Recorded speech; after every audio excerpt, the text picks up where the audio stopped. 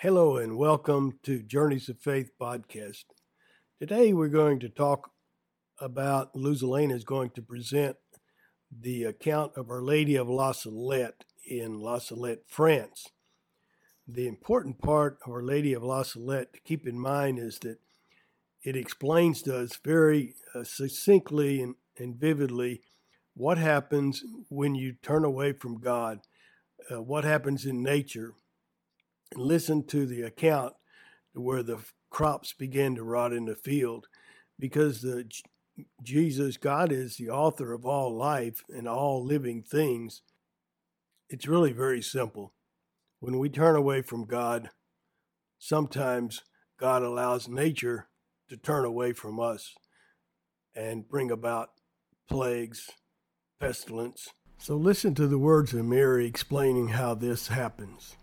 I think it gives us some insights on to what's happening today. La Salette, 1846, Our Lady Who Wept. The visit of my Mary to earth on September 19, 1846, is usually referred to as Our Lady of Tears or Our Lady Who Wept. We sometimes believe that the only reason she is not weeping all the time is because she has the beatific vision of her magnificent Son to comfort her. There's an expression, you can't get hurt if you don't stick your chin out. She always sticks her chin out. She's always being hurt. If we study the history of the world, in particular the 16th through the 19th centuries, we become alarmingly aware that we've hurt Mary very deeply. However, very seldom do we ever hear her complain about the outrages committed against her. During her apparition to St. Catherine Labouré, she cried because of the chastisement that would come to France and to the religious orders. The irony of her visit to the two simple French children high above the tree line in La Salette, France, is that, again, the tears she shed were not for herself. She cried for us, her children. What an example she is, the suffering servant. What a heart she has. No wonder there is such devotion to her Immaculate Heart. It is so big. There's enough room in her heart for the whole world. The excitement and devotion which flourished in the wake of Mary's apparition to Catherine Labouré in Paris in 1830 and the phenomenal spread of the miraculous medal that followed in its path brought many people back to the Church and Mary.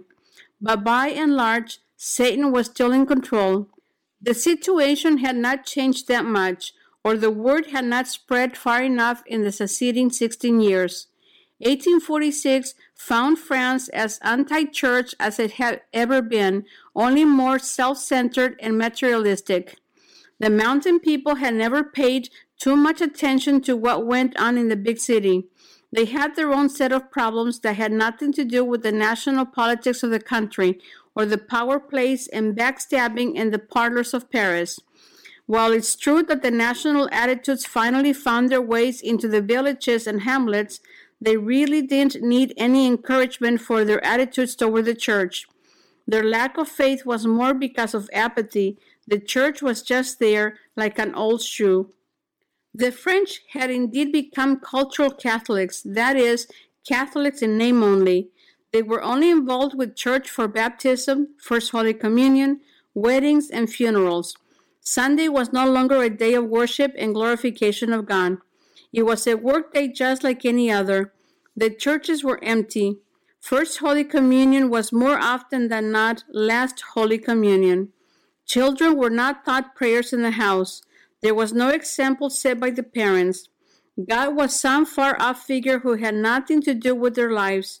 If he truly existed, he was not concerned with their problems. Their attitude towards God was a contradiction in terms when one considered where they lived. The majestic panorama of the mountain was such evidence of the splendor of God, his perfect artistry, his perfect love. As far as the eye could see were beautiful mountains, one more elegant than the other, broken by streams of fresh water running down to the valleys. Little houses, nestled in the side of the mountains, were scattered throughout, adding patches of color to the scene. This could only be the work of a supreme being. No human architect or artist could ever have conceived such a plan.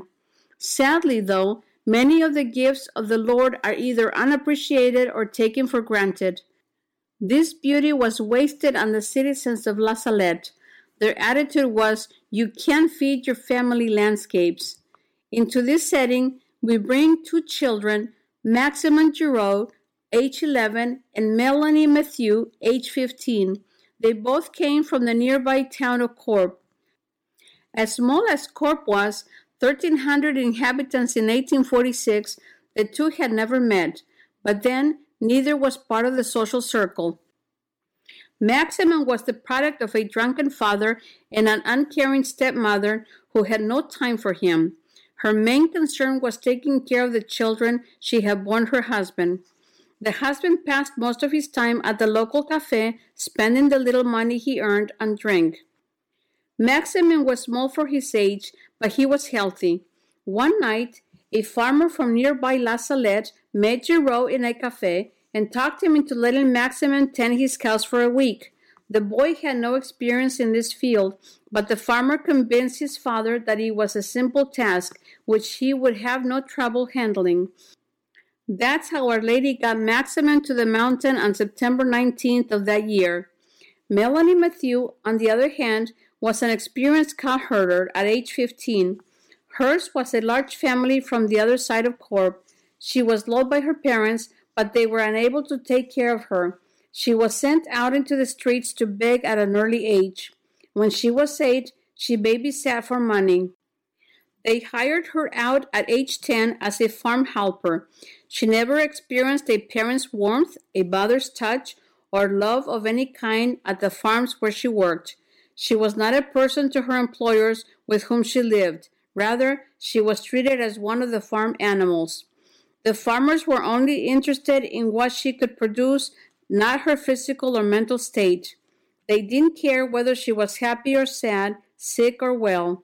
A scrawny girl, she was very plain, quiet, and sulky. But who could blame her?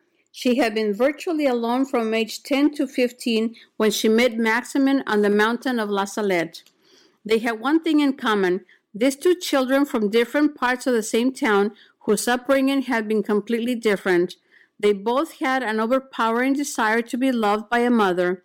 This was the most important form of nourishment they lacked.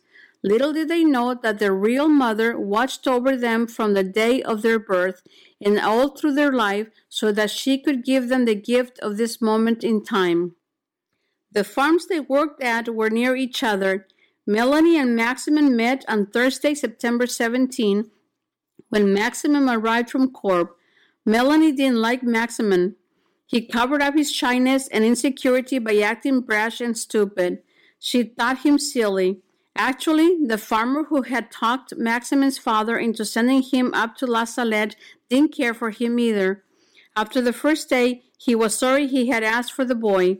Maximin was light-headed, flighty. He couldn't remember simple orders. The following morning, Friday, September 18, the children went up the mountain together, but each went to a different slope with their respective cows. Maximin had brought a goat and his dog with him. It was an uneventful day, but being young, they planned on having a beautiful, adventurous time the following day, Saturday, September 19. That's the way with young people. Each day is a new day, a new adventure. The morning passed. The children had brought the cows up, watered them, then ate their lunch together. They met with some other herders for a short time. The noon sun warmed them. Their eyes became heavy. They both fell asleep in the pasture. 2 hours later, Melanie woke with a start. She panicked. She looked around nervously. Where were the cows? They were nowhere to be seen. She awakened Maximin, and the two ran up and down the slopes looking for their charges. When they found the cows quietly eating grass on the other side of a slope, they breathed a deep sigh of relief and ran back towards the place where they had left their lunch to gather up their knapsacks. As they approached the edge of a ravine, Melanie stopped. A burst of bright light in the shape of the sun glistened in front of her. It was brighter than the sun, causing Melanie to shade her eyes from its brilliance. She looked away and closed her eyes. Then she returned her focus to the spot. It was still there. She was frightened. She called out to Maximin. Memine, that was his nickname. Come see the light shining down here. Maximin could tell by the sound of her voice that something was wrong. He ran towards her. Where is it? He shouted. She could hardly speak. There! She pointed weakly in the direction of the unusual light. The glow grew larger and larger before their eyes. Melanie was mesmerized by the dazzling light. She dropped the stick which she used to keep the cows in line. Both children wanted to run, but their legs were like lead. They couldn't move. The glove opened. They were able to make out the figure of a woman inside. She was brighter than the sphere, if that was possible. She was seated as if on a rock. Her face was covered by her hands. Her shoulders heaved. She was weeping. The two looked at each other but did not move. Maximin, not knowing what to say, blurted out to Melanie, Hold on to that staff of yours, and I will hold on to mine. If it does anything, I'll give it a good clout. The lady raised her head. The two children gasped. There in front of them was the most beautiful face they had ever seen or imagined. She was awesome. She was still crying, but even in tears, she was breathtaking. Her arms crossed her breast. She looked up at the children with so much love in her eyes that all fear left them. They melted in the warmth of her gaze. She opened her arms to them, then she spoke. Come to me, my children. Do not be afraid. I am here to tell you something of the greatest importance. Her voice lilted. It sounded like music. It was warm and loving, but firm. She commanded with a gentleness that relaxed them immediately. She spoke in French, which they did not understand that well. They spoke in the local patois. They realized, however, that she wanted them to come to her. Their hearts racing, they approached her. She met them halfway, gliding in their direction. The glow followed her, encompassing her in its splendor. She came so close to them that they were enveloped in the glove also. She had a sweet, fresh fragrance about her, a light scent of roses, but different from anything they had ever smelled. Her clothes sparkled as she moved towards them. She continued to cry as she spoke to them. If my people will not obey, she said, I shall be compelled to loose my son's arm. It is so heavy, so pressing, that I can no longer restrain it. How long have I suffered for you? If I would not have my son abandon you, I must pray to him constantly. But you pay no attention to it. No matter how well you pray in the future, no matter how well you act, you will never be able to make up to me what I have endured on your behalf. I gave you 6 days for working. The 7th I have reserved for myself, but no one will give it to me. This is what causes the weight of my son's arm to be so crushing. In addition, the cart drivers cannot swear without bringing in my son's name. These are the two things which make his arm so heavy. If the harvest is spoiled, it is your own fault. I warned you last year by means of the potatoes. You paid no attention. Quite the opposite. When you found out that the potatoes had decayed, you swore, you blamed my son. They will continue to spoil, and by Christmas time this year, there will be none left. Maximin did not understand a word the lady said. Melanie struggled and was able to pick out key words, but much of it was lost on her also. Mary was aware that the children were having a problem understanding French. She saw Melanie give a look to Maximin, who had a blank expression on his face. Ah, you do not understand French, my children. Well then, listen. I will put it in another way. Then she spoke in the local patois. She repeated what she had told them. Then she continued. If you have grain, it will do no good to sow it, for what you sow the animals will eat, and whatever part of it springs up will crumble into dust when you thresh it. A great famine is coming, but before that happens, the children under 7 years old will be seized with trembling and die in the arms of their parents. The grown-ups will pay for their sins by hunger. The grapes will rot and the walnuts will turn bad. Our Lady turned to Maximin and spoke to him privately. Melanie knew it was a secret for Maximin alone, because although she could see the lady's lips moving and she was as close to the lady as Maximin, she couldn't hear a word. The lady then turned to Melanie and imparted a secret to her also. Then she gave us the sign of hope. If the people are converted, the rocks will become piles of wheat, and it will be found that the potatoes have sown themselves. She turned to the children. Do you say your prayers well, my children? Maximin avoided her eyes, looking down to the ground. The two of them answered, No, madam, hardly at all. She looked so lovingly at them. Ah, my children, it is very important to do so, at night and in the morning. When you don't have time, at least say an Our Father and a Hail Mary, but when you can, say more. Then she returned to the subject at hand. Only a few old women go to Mass on Sunday in the summer. Everybody else works every Sunday all summer long. In the winter, when they don't know what to do with themselves, they go to Mass only to make fun of religion. During Lent, they go to the butcher shop like dogs. This was a reference to the lack of fasting and abstinence during Lent. She looked around her. She sighed a heavy sigh. She turned her eyes in their direction, completely swallowing them up in the beauty of those eyes. She spoke to them in French. Well, my children, you will make this known to all my people. She turned from them slowly. The meeting was coming to an end. She stepped across the stream and then stopped. She never looked back at them. She repeated her previous command. Well, my children, you will make this known to all my people. She continued to move up the slopes. The children followed her. She glided along the ground without so much as bending a blade of grass. Then she was raised into the air. As she looked up to heaven, the children noticed for the first time that she was not weeping. She looked off in the distance one last time. The globe which surrounded her glowed brighter than before. She began to fade. The light remained for a short time, and then it faded. She was gone. This was the shortest apparition we will write about, but one of the most significant. Mary established a pattern here that she would continue to use again in Fatima and more recently in the as yet unconfirmed apparitions at Medjugorje, Yugoslavia. She begins with doomsday prophecy. In the instance of La Salette, Our Lady was making reference to the great potato famine that plagued Ireland in 1845 and had reached disaster proportions by 1846. She also predicted further famine, plagues, and suffering for France. These were all predictions of things to come, which did in fact occur.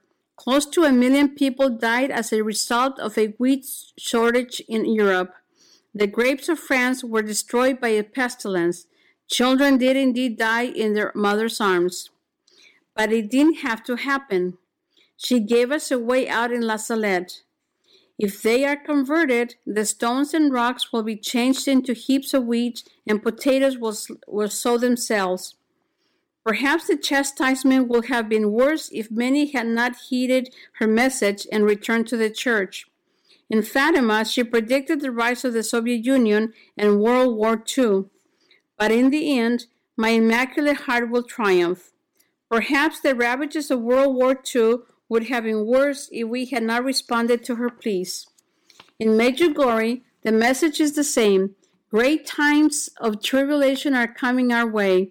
But if we pray, fast, and return to the church, if we reconcile with our neighbors, the chastisement will be lessened.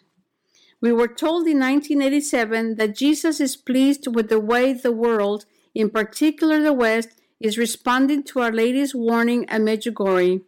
The apparition by Mary to Maximin Giroud and Melanie Mathieu was approved by the bishop of the area 5 years to the day after Our Lady came. On September 19, 1851, the letter authorizing devotion to Our Lady of La Salette was proclaimed to the people. In all instances where Mary shows her love by visiting us in an apparition, we can be sure that the devil is close by. La Salette was no different. From the very beginning, there were divided camps among the religious and the laity. 4 of the priests who took part in the official investigation did not believe that an authentic apparition had taken place. One of them resorted to the most unethical means, including writing anonymous stories discrediting the appearance by Mary. Another priest, who felt he had been slighted by the bishop, took out his anger on Our Lady of the Mountain. Even the assistant pastor to St. John Vianney, the Curé of Ars, twisted the saint's words to make it appear as if St. John Vianney did not believe in the apparition at La Salette, which was certainly not true. All of these diabolical acts were finally discredited, but they threw doubts into the minds of the people. All that's needed is the slightest suspicion to turn us away from the graces of Our Lady is so anxious for us to accept. Then there was the problem of the children's behavior. We have to remember that this was actually the beginning of Our Lady's apparitions to children on earth. Nobody knew who Mary had appeared to in Paris in 1830. They knew it was one of the nuns, though, and the natural association one makes with nuns is holiness. We also have to realize that St. Catherine was not subjected to the notoriety that came with being a visionary. She was able to live anonymously without those particular pressures. These children were in the public eye from the very first day. It was probably assumed that the children were saints, or should have been, if they had been chosen by the Mother of God. They were not saints. They were simple children on whom this gift of love was bestowed. But with the gift came the responsibility of living up to it. Whether it was fair or not is not the issue. They just weren't able to handle it. It was assumed that they would enter the religious life, which they tried to do, but neither was able to cope with it. They both lived in torture for the rest of their lives. Their conduct cast a shadow on the authenticity of the apparition, even after it had been approved by the Church. But the power of Mary was stronger than the power of evil. Her message was accepted and acted upon. La Salette became a great place of pilgrimage. It remains that way until today. One of the greatest gifts of La Salette is the amazing number of conversions that have taken place there. The sacrament of reconciliation is extremely strong. There are many stories of people who have been away from the church for years, experiencing complete changes of heart at this holy place. This is exactly what she asked for. We have to stop for a minute to share on the children. The series of apparitions in modern times by Mary began with the miraculous medal in 1830 and continue on through La Salette, Lourdes, Pontmain, Fatima, Borang, Bano, and the most recent reported apparitions in Medjugorje, Yugoslavia.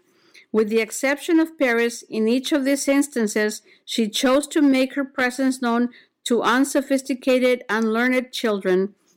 Maximin and Melanie were the first in this series of visionaries. There were no guidelines as to how they should behave. There were no predecessors on whose example they could fashion their lives. We are all given free will. Jesus and Mary ask us to come to them freely at our own volition. They do not want robots. The gift of surrender to the Sacred Heart and the Immaculate Heart has to be freely given. The fact that we have to fight our own human nature all our lives to be able to give this gift makes it an even greater sacrifice. While we have abundant graces to help us through the hard times, we have to say yes and accept them. My Mary is an unconditional giver. She did not make stipulations with the children at La Salette. She came to them because she loved them. She asked them to plead with us to save ourselves from the wrath of Jesus. She told them to spread the message, which they did. We're sure that Mary grieved for these 2 children as she watched them walk through the rest of their lives in suffering. We have to believe that she did everything she could to bring them closer to the Lord. We also believe that Our Lady was waiting to welcome them into the kingdom when they closed their eyes for the last time. Without making a judgment about the children after the apparition, I find it hard to believe that anyone who had been given the gift of actually seeing this most perfect creature of God could ever turn away from her. Whether the vision had been for an instant, the blinking of an eye, or a short period of time, as was the apparition at La Salette, I think it would be imprinted on my heart for the rest of my life. I would never forget it. Everywhere I went, I would search for that vision, that face. I would like to believe that Melanie Mathieu and Maximin Giraud did the same. La Salette is a difficult pilgrimage place in terms of bringing groups. It is high up on top of a mountain in the French Alps. The first time we went there, we wondered how high we would have to climb with our huge tour bus. At one point, my grandson Rob pointed to the top of the mountain. We could see a tour bus the size of ours. It looked like an ant. Rob said, "That's where we have to go." Everybody laughed. No one believed him. P.S. That was how high we had to go. Possibly because of the difficulty in getting to the top, La Salette is a shrine that is not taken for granted. Tourists don't go up there, pilgrims do. They boast about having made the journey up the great mountain. The attitude at the top is one of reverence and prayer. Mary's message of conversion is the keynote of this shrine. Chapels of reconciliation are in great numbers. There's one church dedicated to the shrine. It is almost always filled with pilgrims, praying in petition and thanksgiving to Mary. Mary speaks to us very clearly on top of this mountain, above the tree line. What the local people of 1846 failed to realize about the gift of this mountain is that it is close enough to heaven and far away enough from the distractions of the world that when our Lord Jesus and his awesome Mother Mary speak to us here, we are able to hear them. Our great task is to listen to what they are saying to us and act on it. Please load our free Bob and Penny Lord app. Here's how to download our free Bob and Penny Lord app.